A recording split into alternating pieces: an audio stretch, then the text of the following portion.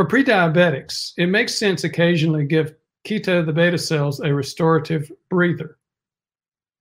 Is it possible to lose beta cell function from inactivity, sort of atrophy, if we say keto for too long? It's a great question. You know, with most body tissues, it's a use it or lose it type of thing. But you can also wear something out as well. As our receptors to insulin in our muscles and liver cells become resistant to insulin, we begin to just have to push all day, 24/7. I'll see patients with a basal insulin rate. I saw one with a basal insulin rate of 11 yesterday, and the optimum is 5 or less. So as you see, even when it was, quote, not working, his pancreas was doing double time.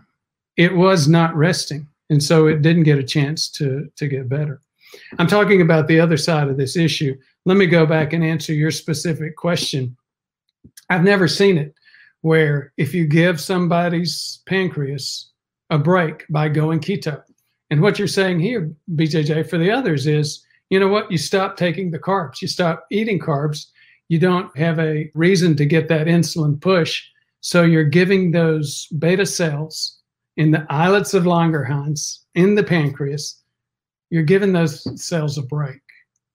I've never seen that loss of beta cell function. I have many times seen improvement of beta cell function, but I've never seen loss of beta cell function from cutting the carbs. Thank you for listening. For more information, please visit our website at prevmedhealth.com. To learn more, watch our videos on YouTube at Ford Brewer, MD, MPH. Thank you very much for your interest.